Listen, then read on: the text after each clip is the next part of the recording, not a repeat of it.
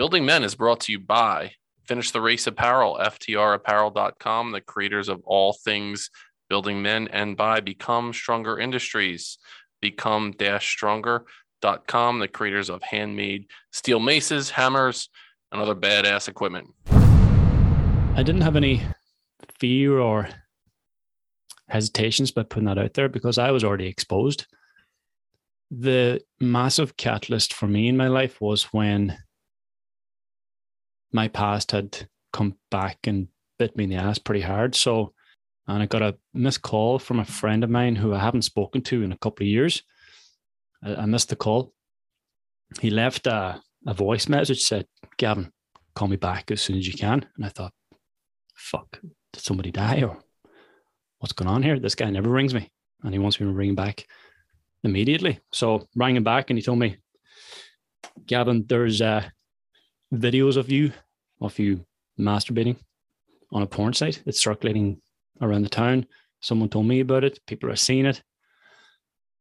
And in that moment, my whole world, this is one of these moments where my whole world came crumbling down on top of me.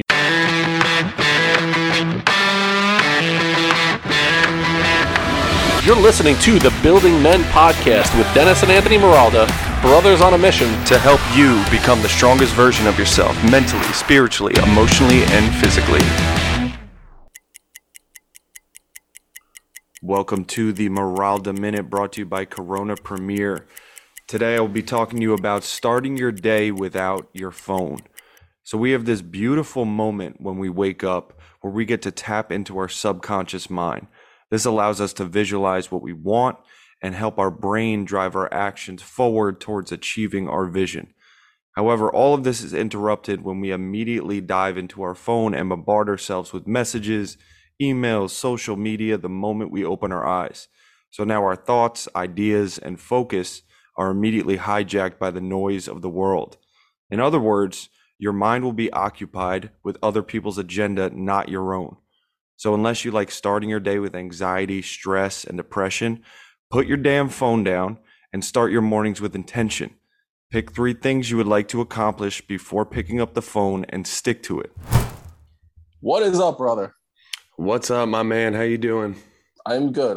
We have a cool guest on today. It's interesting.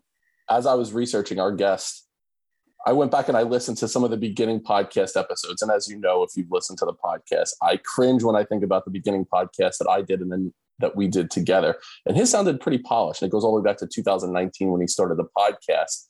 And there's so many similarities between our journeys. One of the first podcasts that he did was about things that he's doing on a regular basis, daily routines, daily rituals. And as I'm listening to it, I'm checking off yep, I do. Yep.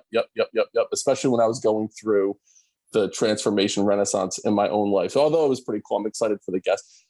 His podcast is called The Modern Warrior. And so to bring him in, what I want to do is just have a quick conversation about the masculine archetypes. It was one of the podcasts that I did as a solo podcast. I think it was like episode 16 or something like that. It was in the fall of 2020. And believe it or not, that one got more traction than any others up to that point. And so it's the Douglas Gillette and Robert Moore book, King, Warrior, Magician, Lover. So that's where I want to start off with. Just have a quick conversation with you about that. What you like, that idea, like how it shows up in your own life. Is there anything that you identify with in those 4 masculine archetypes? What's your thoughts about that? You're talking to me right now, right? Yeah. You, Anthony, my brother, Anthony. We didn't bring the guest on. No one knows who he is just yet. He's a mystery, man. Yeah, it's all right. The Lover and the Magician were the one that resonated with me the most, honestly. But I found it amazing how I feel like everyone can kind of put themselves into one of those categories, and it's 4 categories, and it's very easy to kind of place yourself into specifically which one, or sometimes you bleed over into the other. But yeah, definitely that Lover Magician type that I noticed that made sense in my life a lot. But and then you start to dive into the child archetypes as well, which that's, opens up a whole new book when you do that, Yeah. And what you need to do is do the work to look at yourself and then how you were raised. We talk a lot about generational trauma on this show, and how, or ancestral trauma, and how the way that you were raised impacts the man that you are now. Mm-hmm. And the idea, there's the idea the king is more of the protector, more of the leader, the person who wants to be out front, that is like guiding the ship. There's the warrior that is, very disciplined, that will, basically it's like the strength and the like assertiveness in a situation. Then there's the magician who's very curious. It's about like teaching and mentoring, wants to learn, wants to teach. And then there's the lover who's the empathic, who wants to experience, who wants to be involved in situations in their life. And the idea is like, if you can access all of these, it embodies like a really well-rounded man. And it embodies like what we want to be able to want to understand all of them. And if we're lacking one of the areas, do a little research into that area. So if you feel like you're very hard and grizzled and you don't really have that empathic side, like, how were you raised? Is there something that you might have been lacking in your upbringing that perhaps you're not able to step into your emotional side? And if you're all in the feels, if you're all in that lover part of it, what about your upbringing? Were you raised? Were you coddled? Were you not able to take risks? Were you, were you raised in a way that you weren't able to fully step into your king masculine archetype? It's just fascinating to me. Yeah. And I wanted to use that idea to segue into our guest. His name is Gavin Meenan. His idea is that he leads men towards a life of integrity, strength, and resilience. He's a former powerlifting champion, so I'm sure we'll have a lot to talk to him in that realm. He's an author, The Act of Self-Acceptance, Stronger Mind, Stronger Body, Stronger Life. He's the host of the Modern Warrior podcast. He's a good-looking dude. He's a guy that if you see him in the streets, you're like, that guy's famous. I don't know from why he's famous, but he's a famous dude. Gavin Meenan, what's up, my man? Welcome to the show. Really? Famous? Yeah, you look like... No one's told me that before. Yeah, you have the look. I've got the look, but I haven't got the fame. So, yeah, I look famous. You do look famous. And so let's start there. Let's start with the Modern Warrior. So when you decided on the name of the podcast, what was it? What was it about that archetypical name, the Warrior, that you brought into the name of your podcast? I was on my own journey of trying to become a warrior in my life. And of course, there's a misconception in terms of what a warrior actually means. And for a 30-something-year-old man, when you use the term warrior, it's fighter, it's aggression, it's taking on challenges, it's being bold, it's being resilient, being confident. But it's also about being compassionate, being loving and caring towards the people that are closest to in your life, being empathetic and sympathetic sometimes with others. So throughout my whole life, I've felt like I was a weak boy, weak man, soft, probably more feminine in nature. And as I began to grow older, into my late teens, into my 20s, even into my 30s, I started to suppress a lot of that feminine energy. I started to suppress parts of myself that I didn't like. Started to hate those parts of myself, actually, because so many people had hated on me for being soft or being weak or being passive, as I was bullied in school. And, that continued for many years in my life. And I came from a small town where if you weren't good at playing football, then you weren't good at anything. So there was no option B. It was be good at football or boxing. And if you're not good at that, then you can't be one of us. So there's a lot of rejection there from the past that I had to, of course, heal throughout my own personal journey. But when I started this Modern Warrior quest to help other men become warriors, that was also the misconception that I had within me. This is going back a few years ago, of course, that I had to become stronger, had to become more resilient, I started taking on more challenges. But I went too far to one side with that and became quite cold, distant with the people that I loved the most in my life. They were the victims of that, and became a lot more aggressive and sort of closed myself off from everyone and anything, became this sort of lone wolf. And I carried on that journey for quite some time until I realized that I was dying inside ultimately, because I had no self-compassion, no self-love, had a lot of self-hatred. And I felt like the way I was to conquer that was to become even stronger, even more resilient, whilst, as I said, neglecting all of these very important characteristics and energies that were required to help me feel complete as a man. And I think that's the ultimate goal for the modern warrior, is to feel this completeness, that you can step into the compassionate side when there's certain times with your kids or with your wife or with women or even with men who are struggling. You can be compassionate. You can be empathetic with others, but then there's times when you need to step into the realm, step into the lines down. You've got to be aggressive. You've got to fight. You've got to persevere. And it's knowing when to step into that, right, and being okay to as well, that you're not being empathetic and compassionate and then feeling like you're weak or soft. That understanding and accepting that that's part of being the complete man, the modern warrior. So that's the surface level answer. There's of course a lot of depth to that journey, and as I mentioned, there was a lot of bullying. I had suppressed all of these characteristics that other people didn't like about me. So I started to pretend I was somebody I wasn't. Started to pretend I was this hard man. Started to pretend that I was aggressive whilst being very afraid inside. Had a lot of anxiety throughout my earlier years. And, that was quite traumatic in itself. But the more I swung to that side, the more distant and more disconnected I came from myself. So when I was 31 years of age, I never felt so alone, because I had disconnected myself from everything that I was at that point, trying to be somebody I wasn't so I could be accepted by other people. So there's been a couple of catalyst moments there on that journey where I'd lost everything, or the whole world came crumbling down on top of me and I had to make a change. So I was forced into asking a lot of difficult questions by myself so I could come up with the answers and awareness in terms of who I actually am, and to bring some of those things back to life that I had suppressed over the years.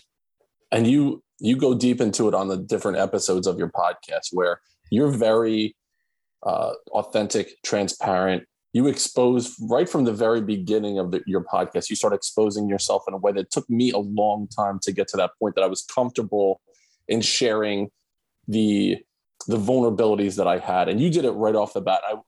I was on your podcast, The Modern Warrior, and after the episode was over, Gavin, I told you, I said, you did an unbelievable job with your interview style. It made me feel very comfortable. But also right off the bat, you came in hard. You came in hitting hard with a question that got me emotional. And for a long time, I stuffed stuff down. I pushed it down for a long time, and it all came out in this, mushy guy kind of thing, to where now I'm okay with shedding tears if they come up. And you got it right away out of me. And I'm like, this guy was really good. He got me crying within the first 3 minutes of the episode. So think about your journey as a podcast host. What are some of the episodes that you put out there, or even if you could pick out one episode that you felt like, wow, this one, I pushed my chips into the middle of the table and I said, I'm just going to put it out there on the table. It's really exposing for me to do that. What was one of those episodes that you remember?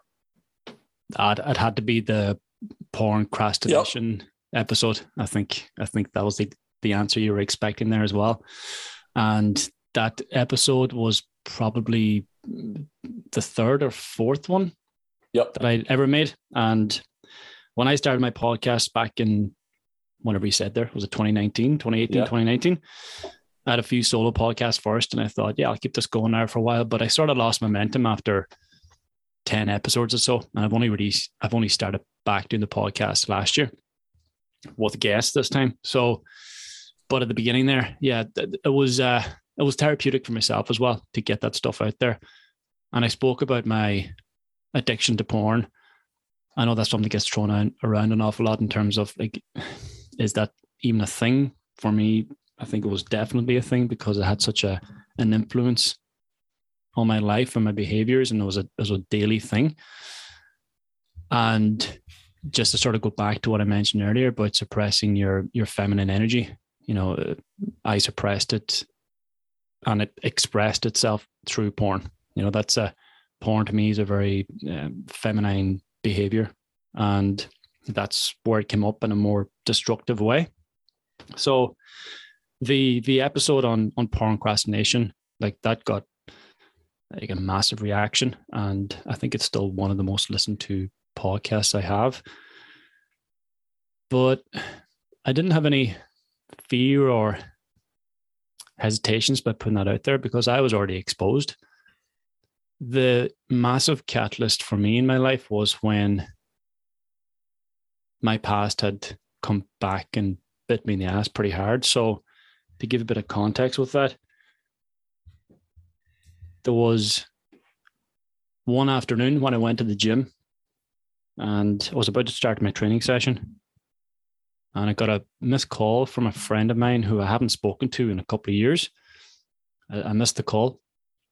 He left a voice message, said, "Gavin, call me back as soon as you can." And I thought, fuck, did somebody die or what's going on here? This guy never rings me and he wants me to ring him back immediately. So rang him back and he told me, "Gavin, there's videos of you circulating on a porn site of you masturbating on a porn site. It's circulating around the town. Someone told me about it. People are seeing it." And in that moment, my whole world, this is one of these moments where my whole world came crumbling down top of me. And that was the knock-on effect of a lot of the suppression. Yes, suppression of my feminine energy, but suppression of a lot of pain and trauma from the past too, where I developed a very unhealthy relationship with porn addiction. And throughout that addiction, at its peak, I would go into these webcam chat rooms and expose it all. You talk about exposure in terms of me putting my story out there. Well, I was exposing myself for a very long time in a secretive way.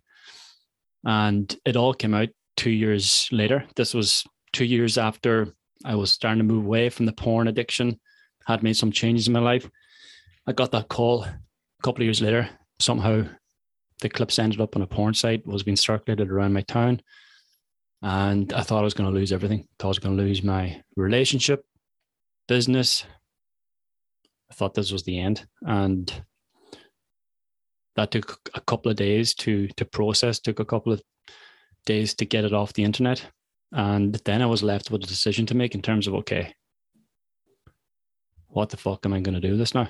I've been completely exposed, humiliated, if I want to label that as a humiliation, or can I use this experience for strength? Because I know full well that there are other men out there who are going through similar struggles, maybe not a porn addiction, but they're suppressing some sort of pain, or they're expressing that pain in alcohol or drugs, or just feeling depressed or anxious in their life. And porn is also a massive factor for many of these men. So that's where I made the change to go from just being a regular personal trainer coach to going down the road of helping men improve their lives and ultimately become the stronger man with the stronger mind, the stronger body, and live a stronger life. That was the beginning of that journey, and that also inspired me to write my first book. So that, and also I had a lot of questions to answer in my own life in terms of how the fuck did I get to this point? All of the suppression from the past, it was completely out there for everyone to see.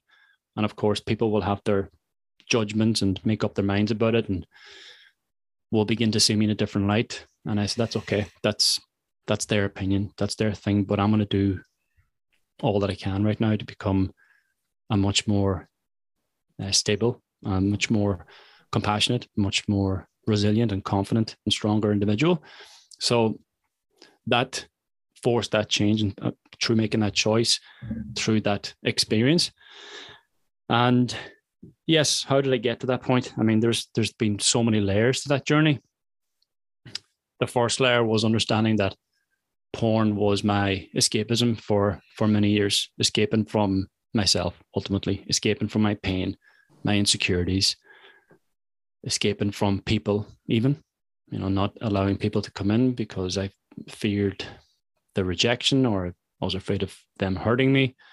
And porn was my very secret, private outlet where I could fully express myself and have a level of control over a life that I didn't feel in control of.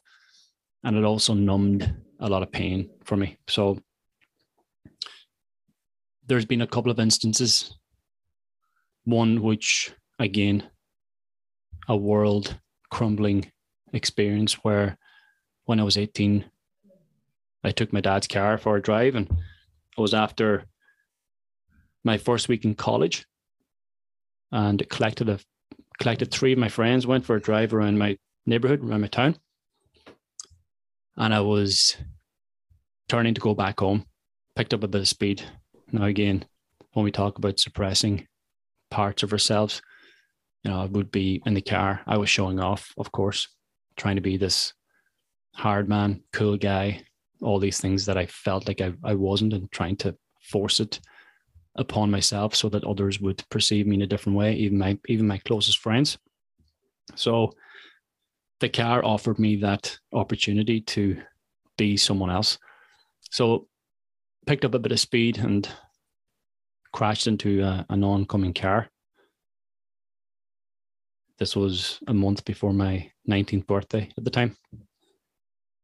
And the lady in the opposite car, she died immediately on the scene. So that was a pain that I had buried for well over a decade before I started to speak about it, and something that I use porn to escape from. Porn and drinking as well was a massive factor as well in that, in the first few years after the incident. And it wasn't until I was 31, 31, over 10 years, before I reached out to a counselor and started to talk about that life-changing experience in my life. So all these things, as I said, led to the point of that exposure. And in a way, it was the best thing that ever happened to me, because now I had nothing more to hide. I didn't have to be pursuing any secrets or any private matters in my own life. I could tell the truth because, hey, everyone knows anyway. Everyone knows about this addiction. Everyone knows. Everyone has seen me fully exposed. So I've got nothing to lose now. So there was great liberation in that. As I reflect back on it, of course, at the time it was soul destroying, but as I reflect back and you're exposed to that point, what else is there to lose? So right. I had a great level of freedom from that experience that I could take. You know what? It's all out there anyway. So let's use this now as an opportunity. Wow, Gavin. I mean, I truly appreciate your willingness to go down that journey with us, expose that those skeletons that were in your closet that you have since exhumed. We had a podcast guest on. His name was Nick Alfano, and he says the most powerful dude in the room is the one with nothing to hide. And once you're able to own everything that you've gone through and shine the light on it, basically you took your pain and made it into your purpose. So one, I want to recognize the amount of courage and strength it takes to go back into that part in your life and share that with us and with our listeners as well. I'm sure I'm sure other people that are listening, you need to like push it back up onto the rest of your mouth right now, because like all of us listening, it was a really crazy story that you just shared with us right there. So as you were going through that point, so from 19 years old until you said you got help at 31, that whole time you were using porn. I'm sure there were other vices or addictions that you had during that time. As you were going through it, was there that little devil on your shoulder that was telling you, you're a piece of shit, I can't believe you're doing this right now, stop, you need to? Or were you so numb to it? Were you in like so overwhelmed with like trying to buffer that emotion that you just didn't even hear that little devil on your shoulder? Building men of character, integrity, strength, compassion, and empathy through transformational mentoring, coaching, and motivational speaking is our mission here at Building Men. To work with me as a one-on-one life coach, you can find information in the show notes, or you can visit our website at buildingmen.io, where you can book a free 30-minute discovery call to help you become the strongest version of yourself mentally, spiritually, emotionally, and physically. Now, back to the show. Yeah, didn't hear it, man. It's strange, because when I was in it, I wouldn't question it. Maybe I didn't want to question it because it felt so good whilst you're in that spiral of porn and drinking. The approach to both of them was quite similar in terms of it was going all in on both. So alcohol was a huge factor for the first, I'd say, 5 years going through college. Now, what happened was that the accident happened on a Thursday, and the advice that was given to me was to get back to living a normal life as soon as possible. That normal life, of course, didn't exist. So did you have legal troubles from that? Was there any like legal ramifications that came from that? Yeah. The day after the accident, I was arrested and charged with dangerous driving causing death. So that was another huge hammer blow, where now I had something more to fear, as well as trying to process the responsibility for someone else's death. So incredibly overwhelming, which is probably why it took me so long to actually reach out for help, because I wouldn't know where to start. It was too complex, and I'm a guy who likes structure, who likes plans, who likes to see the road ahead and to understand how every point leads to the next. And that's just chaos ahead of me, and I didn't want to acknowledge it. So there was 18 months there where I had this overhanging risk of going to jail. And luckily my parents were great during those 18 months. They hired a top solicitor, did everything they could possibly do to keep me out of jail. I was banned from driving for 6 years, and I was sentenced to like 2 years in prison, but they were, it was a suspended sentence, which means keep your nose clean for 2 years and you'll be right. Okay. So even after that, you're sort of sometimes skating on thin ice, because if you step out of line, you know what the consequences are going to be. But although I wasn't sent to prison, physical prison, I was in my own mental prison, and I was caught in that cell for a very long time in my own private life, and didn't speak to anyone about it. The big reason I didn't speak to anyone about it is because I felt no one's going to understand this. No one's going to get it. What's the point? And it wasn't for anyone else to understand, but it was for me to just share that story. And eventually I did with a counselor. However, I let that linger for such a long period of time that it just accumulated over the years until one day it just hit me like a ton of bricks. It was the guilt that was the tipping point for me, and the guilt for what I'd done or what I'd caused, and leaving a young boy without his mother behind. He was also in the car with her on the day, and thankfully he survived.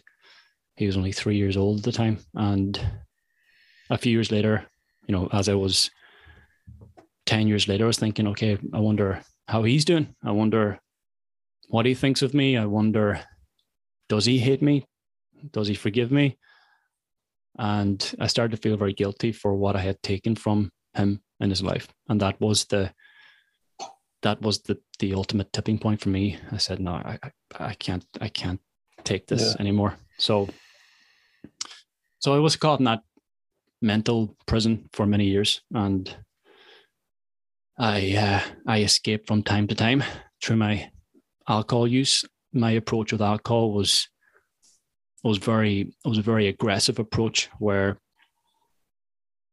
I just didn't give a fuck. If there was drink to be drank, I would drink it without considering any consequences whatsoever.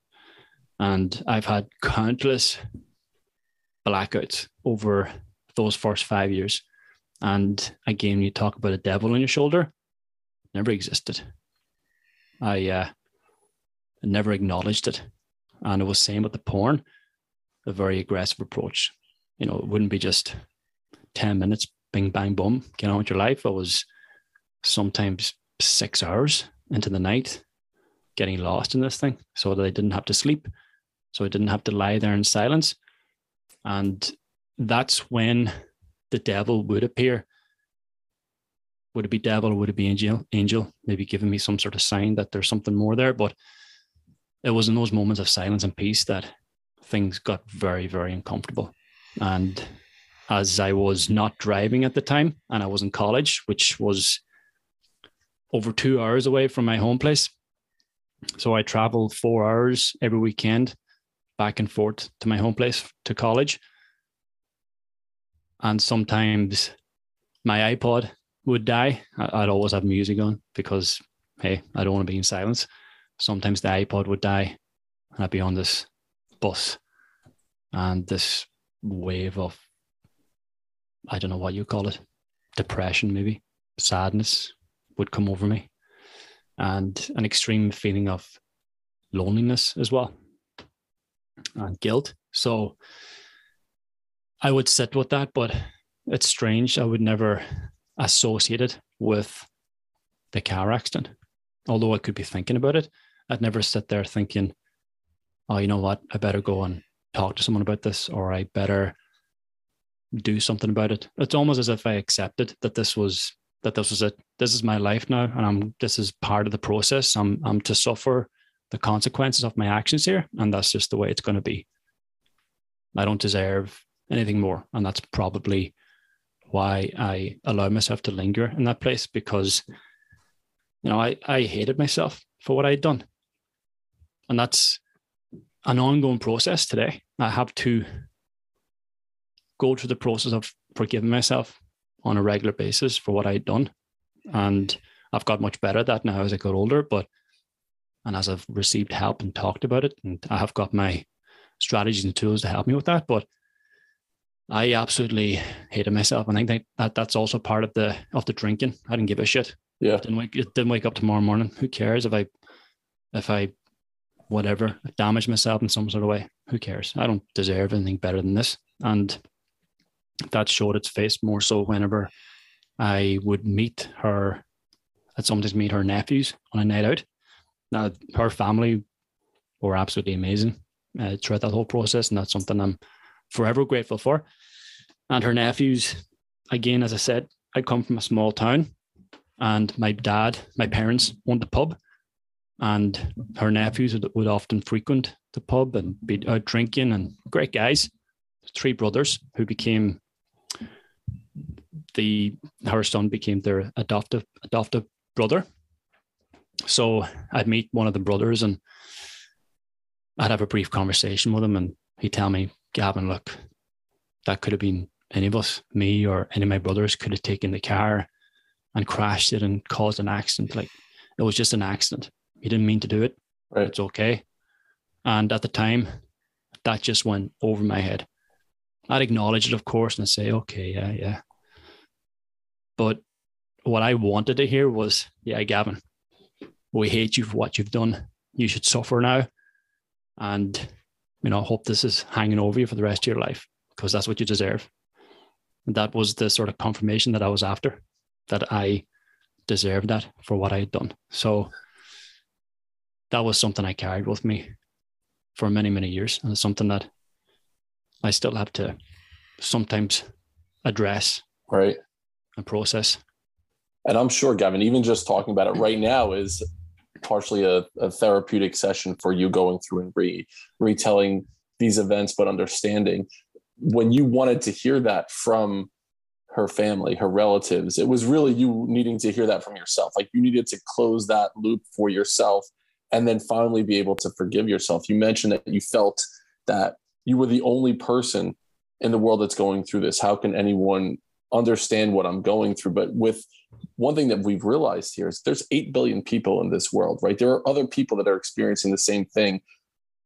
It takes that courage to be able to put it out there in the way that you're saying, like, this is all of me. This is everything that I've done, things that I'm proud of, that I'm not proud of. That takes a ton of courage, a ton of balls. And it is that warrior mindset, like you talked about in the very beginning, Gavin. And porn is something that I talk about on the podcast. It's not something I didn't suffer in the same level. It wasn't as significant in my life as it was for you. But at the time I was married with 3 kids, and that was my intimacy in my life. That was the only way that I was able to connect with intimacy was by using porn. But I always had that when I was, in the moment, I would feel the rush. And then as soon as it was over, that little devil on my shoulder was basically calling me a piece of shit. Like, are you kidding me? Look at yourself right now. You're in your early 40s and this is what you're doing. You're trying to be a leader of young men and this is what you're doing right now. So for me, it was always this immediate, like, it was a rush and then immediate shame. Immediate shame as soon as it was, the act was completed. But being able to talk about it in that way, like, other people are experiencing this right now. There are people that are listening that are either feeling so deeply what you're saying right now, or know someone that has felt very deeply what you're saying right now as well. So I really appreciate, again, you going down that journey for us. You mentioned, Gavin, it wasn't until you were 31 years old that you finally reached out to someone, to a counselor, to a therapist for help. So what did that look like? What was the process that you went through to be able to finally, like, pull yourself out of those, the grasp of those skeletons that were trying to pull you down? Yeah, I remember giving her a call after I finished up training some clients in the gym, sitting there in the car. And this had been ongoing for a couple of weeks, where the guilt was just tightening its grip on my soul, on my life. And it was beginning to drag me under even more. I was already under, but began to drag me under even more. And I just hopped onto Google, counselor, Sligo. Probably the first name that came up. I gave her a ring, and I said, "Look, I need to talk to somebody. I've just got a lot of things here that I'm struggling with." So that was a process of 12 months, and around 12 months. And I don't remember any of those sessions. I don't know what was said. I don't know what happened in any of them, apart from one moment. Again, that's something I'm confused about. I'm not too sure why. I don't remember anything else. But the whole process throughout the counseling sessions was to peel back the layers in terms of the car accident and my associations with porn and all these type of things. But it got to a point quite near to the end where she asked me, well, if this deceased woman, who I actually knew quite well and had a good relationship with because I worked alongside her in the local shop in town. Again, small town, everyone knows each other.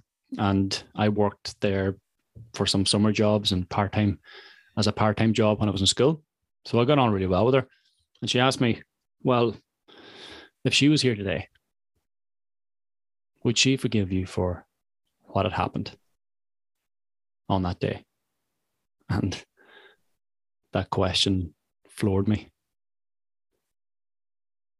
It took me some time to come up with an answer. I had to think about it, think about the type of person she was, her caring nature, and the love she shared with me and everyone she met. So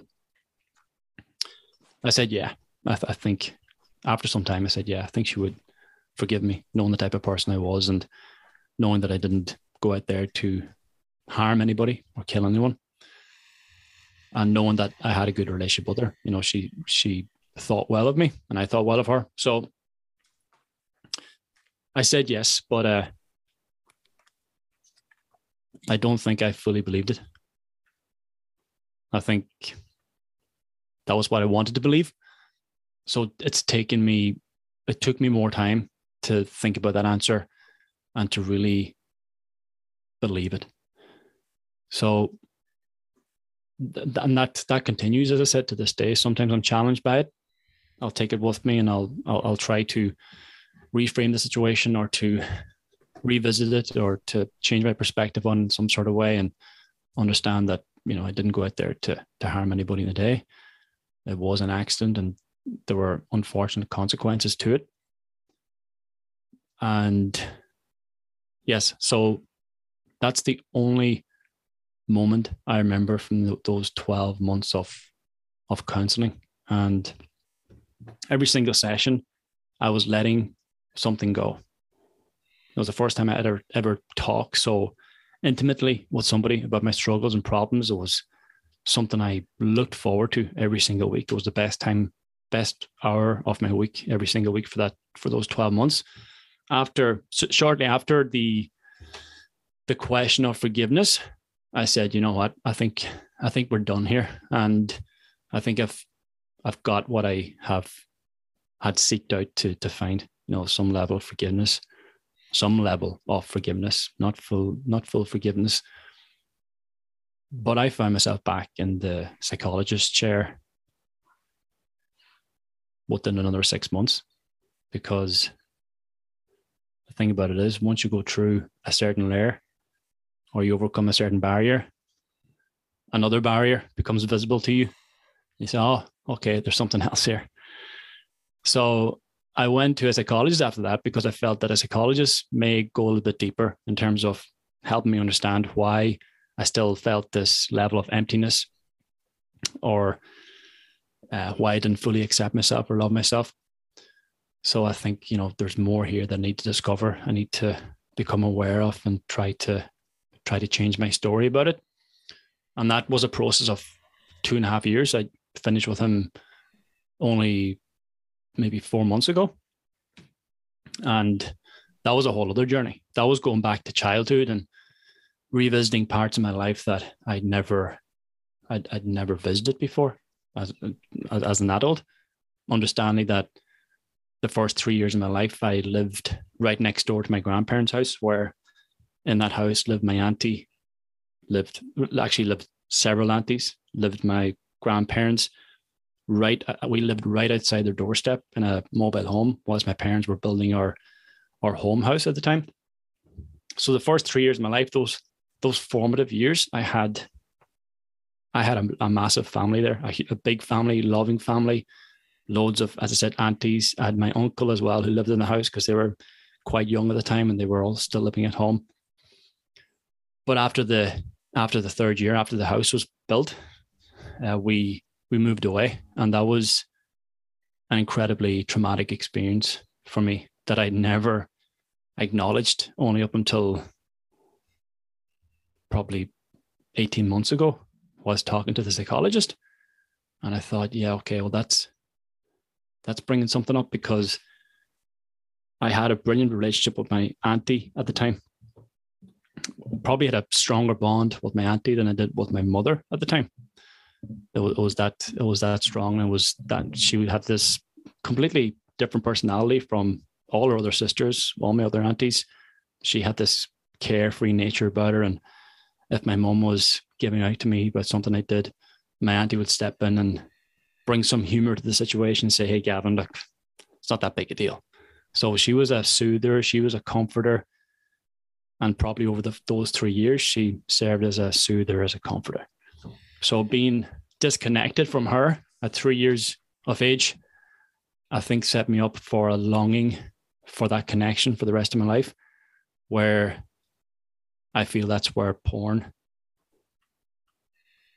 substituted her comfort, her soothing, her love. And I think that's the connection I've been longing for since the age of 3. Wow. So that's the level of depth. Yeah. Yeah. Well, here's the thing. On this podcast, we try to incorporate the life lessons around perseverance. We try to, how do we take someone's story and help young men or parents of young men that are going through something challenging? And we also try to incorporate humor in it. So I want to give a shout out to your auntie in that capacity. Anthony, we haven't heard from you in a while. And here's one thing about this podcast. My brother is really good at voices. He's good at impersonation. So I'm wondering, just to bring some levity, some humor into this, because this has been a deeply emotional episode. Can you talk to Gavin like you might meet him down at the pub? Like, say you're out somewhere in Ireland, Anthony, and you meet Gavin. Can you talk to him about, ask him a question like you would meet him at the pub? How you doing, Gavin? Nice to meet you. It's nice to be here at the pub. You know, throughout my whole life, I always notice I have a better connection with people when we're at the pub because we get a couple drinks in us, and I find that the guard gets brought down a little bit, and we could kind of peel back the layers. So my one question is, what's your drink of choice? Where did you, if you had to have one, what would it be, my brother? That's Anthony. Nice to meet you, man. And I'm quite confused. Where's that accent from? Is that South Africa or is that Australia? Is that, somewhere in Ireland? Yeah. It's called the Jersey boy trying to be an Irishman. Yeah. You're almost there, man. Yeah, I'm working on it. Yeah. Drink of choice at the moment is water or a protein shake. So there you go. I've before that it would have been anything and everything. So although I do sometimes miss a nice pint of Guinness. Don't know if have you experienced, or do you have a few drinks over there?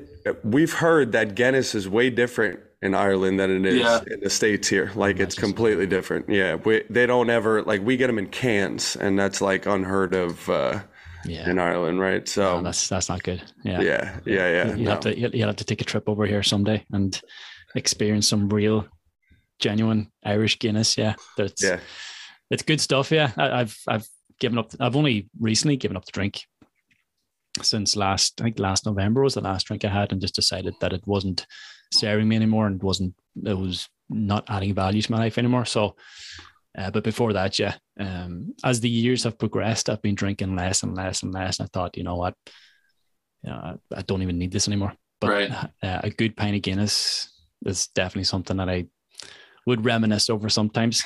If I miss anything from having a few drinks, it would be a really good pint of Guinness. Yeah.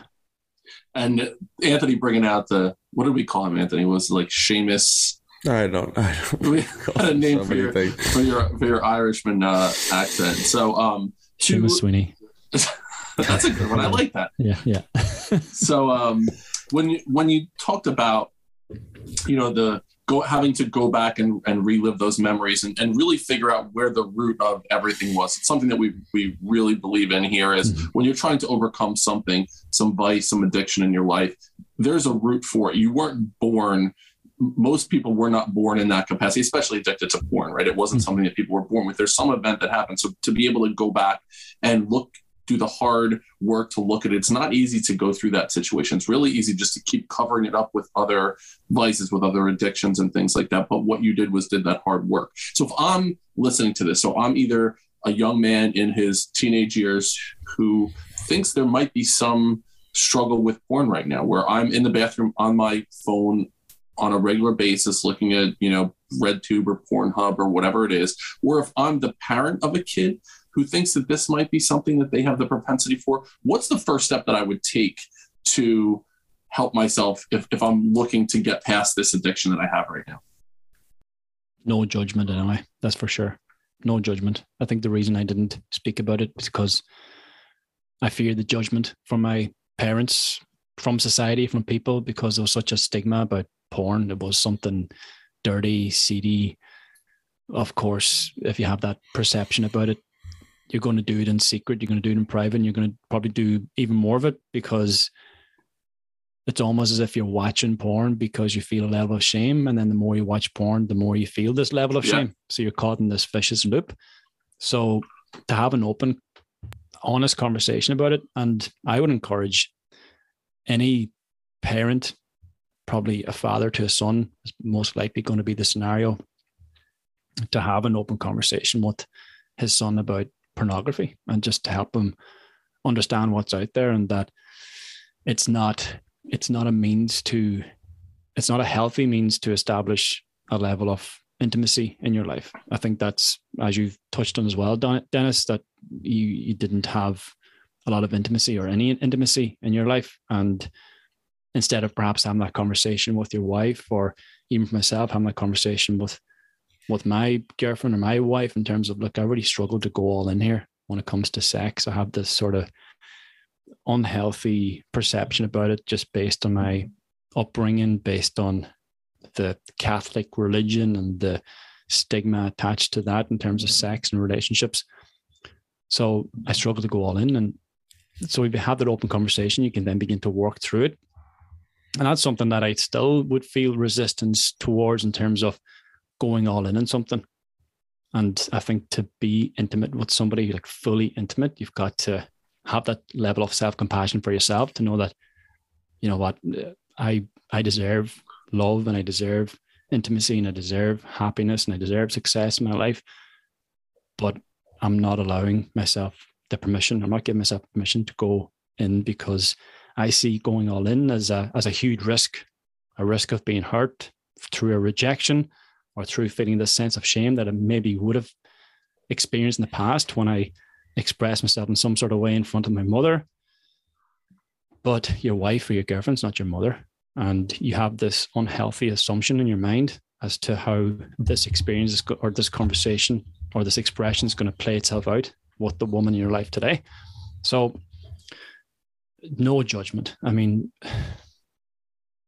Jesus, like if we could just park the judgment, boys especially would be more open and more honest and more truthful about the struggles that are going on in their lives. Because if they're not going to open up or be honest about it in their teens, it's going to follow them through into their 20s, 30s, into relationships, marriages, breakups from those marriages, because of this underlying struggle they've never felt safe to express in their life, because of the fear of judgment or rejection or hurt from other people. So I think it's for the parent to step in at an earlier age, 12, 13, whenever those hormones start to kick in, and having that discussion with their child about the risks out there, and also that it is out there, and that sex is okay. It's a healthy thing. And if they're having struggles with it, that you're there for them to have that conversation with, but no judgment. You're there to help. So I think that's something as well for, you know, we talk more about the parents and that topic, but for the boy who's maybe struggling, or the young man who's struggling with porn, well, hey, we're having an open discussion about it now. Yeah, absolutely. No judgment. And if you don't feel safe enough to open up to your mum or dad or your girlfriend about it, then find a man out there who's openly speaking about it, his own struggles. And that's been a big catalyst for what I do, is that because I speak about my own struggles, it's removed that barrier for men to open up to me about their struggles, because they know I'm not going to judge them, because I've been through it myself. So find that man in your life and speak the truth. Absolutely. Yeah, I appreciate you saying that. It's interesting because we had a guy on the podcast, his name was Carl Thomas. This is going back to February timeframe. It was episode 117. And the name of the episode was When Shame Gets Real. And he talks very openly about his own addiction to pornography and normalizing the conversation with his kids. So to say, like, listen, Like if I'm having a conversation with my son, I get it. Like if you see a pair of boobs, you have a reaction to it. It's human nature. It's when it's the constant dopamine hit of scrolling through to the next, to the next, to the next. And then you need to change the level of intensity of it. And it becomes that it's a constant, as you're watching porn, you're basically like digging a hole for yourself, and it's getting deeper and deeper and deeper and deeper until you look out from the hole and you can't even see the surface anymore. That's pretty much what's going on. And then you mentioned, Gavin, the idea of self-compassion in a relationship. I'm going to tie in Jerry Maguire really quickly. I love the movie. I love that Tom Cruise has the balls to get outside of Bob Sugar and the way that sports agencies are going, and he does his own thing. But the thing that I disagree with is when he's telling Renee Zellweger that you complete me. And here's the reason why. To be in a relationship, like you need to, you mentioned self-compassion. You need to complete yourself first. If you're going to be in a healthy relationship with another human being, you can't look for that other person to complete you, because if they start to change and struggle with something, now you're left with this void, and that void can be taken up by a vice and addiction. So go into a relationship being able to complete yourself, have that self-compassion, and then together you can make each other stronger, but you can still be that complete person. I just needed to throw out that reference to Jerry Maguire there. So before Gavin, this has been already an hour, and it has been one of my favorite hours on this podcast because of your level of transparency, authenticity. And there were like 33 things that I wanted to talk to you about. We got to one of them during this time. So I want to say, I want to have you back on the podcast without a doubt, just to get into some of the powerlifting things and what you're doing with the podcast. But before we close the loop and give you an opportunity to share where we can find you, Anthony, you want to follow up with the last question? Yeah. So first of all, again, just like Dennis said, thank you for being so vulnerable and open, because like you talked about, it's providing kids out there and other people with space and the safety and the comfort. So whenever you talk about these things, it opens up to be like, hey, I got you. I've been there. And it allows them to feel like, all right, I'm not alone. And the more people that speak out about this, the more people we can come together and help. And like, who knows how many people you've helped who were on the brink of suicide or felt like they were alone in all this, because until you open up and have that conversation, you feel like you're alone. You feel like it's just you going and suffering every single day. So again, I appreciate everything that you're saying. And it's always nice to hear someone talking about this stuff. And so my last question is, if there's one thing that you could tell our Building Men audience that they can do starting once they shut off this podcast to kind of kickstart their life, get going in the right direction, what would that one thing be for you? I think it's important to acknowledge the things that are no longer serving you in your life right now. And of course, we're all guilty of hearing the information and saying, oh yeah, you know what, that sounds a lot like me. I should do something about that. You switch it off and you get on with your life, and it's never done. So grab a notebook, a pen, and maybe even write down some of the things that this podcast has brought to mind, brought to the surface for you in your life, because there's something there for you to work on. There's always something to work on. Like we're a work in progress our whole entire lives. So to acknowledge what that is, and then to set up the roadmap to take you from where you are to where you would preferably like to be in your life. But I think ultimately there's a lot of things in our lives that do not serve us anymore, and serve us in a way that benefits us. There are things like I could reflect back on my porn addiction and say that served me for a period of time, because that became a huge comforter, escapism from the pain I was experiencing. So I could justify that addiction as a means to soothe the pain. But ultimately that was a misconception that I created in my own mind to justify the use of it, where I was only ignoring the pain. And that pain became stronger and stronger and stronger the more I ignored it. Every hour in porn was another piece of, or another addition of fuel to the already burning fire within me. So right now there's fire alarms going off in your life potentially. You've got to acknowledge what those are and ask yourself, why are you standing there ignoring those alarms whilst your whole world or your life is potentially beginning to burn down all around you, get out of the fucking building. Right. That's the mic drop moment right there. Gavin, where can we find you? How do we get in touch with you?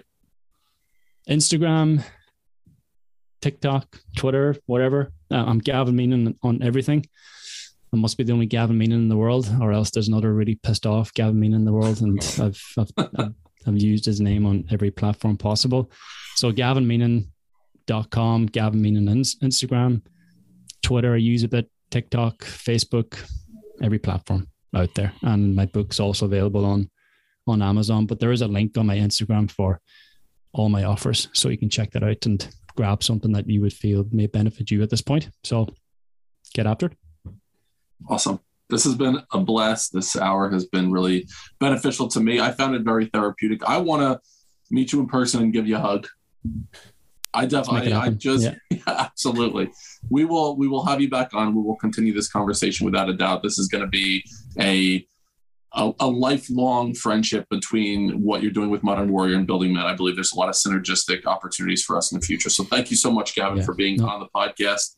An honor. Brother, it was good to see you again this morning, Anthony. Yeah, buddy. Well done with Seamus O'Shaughnessy.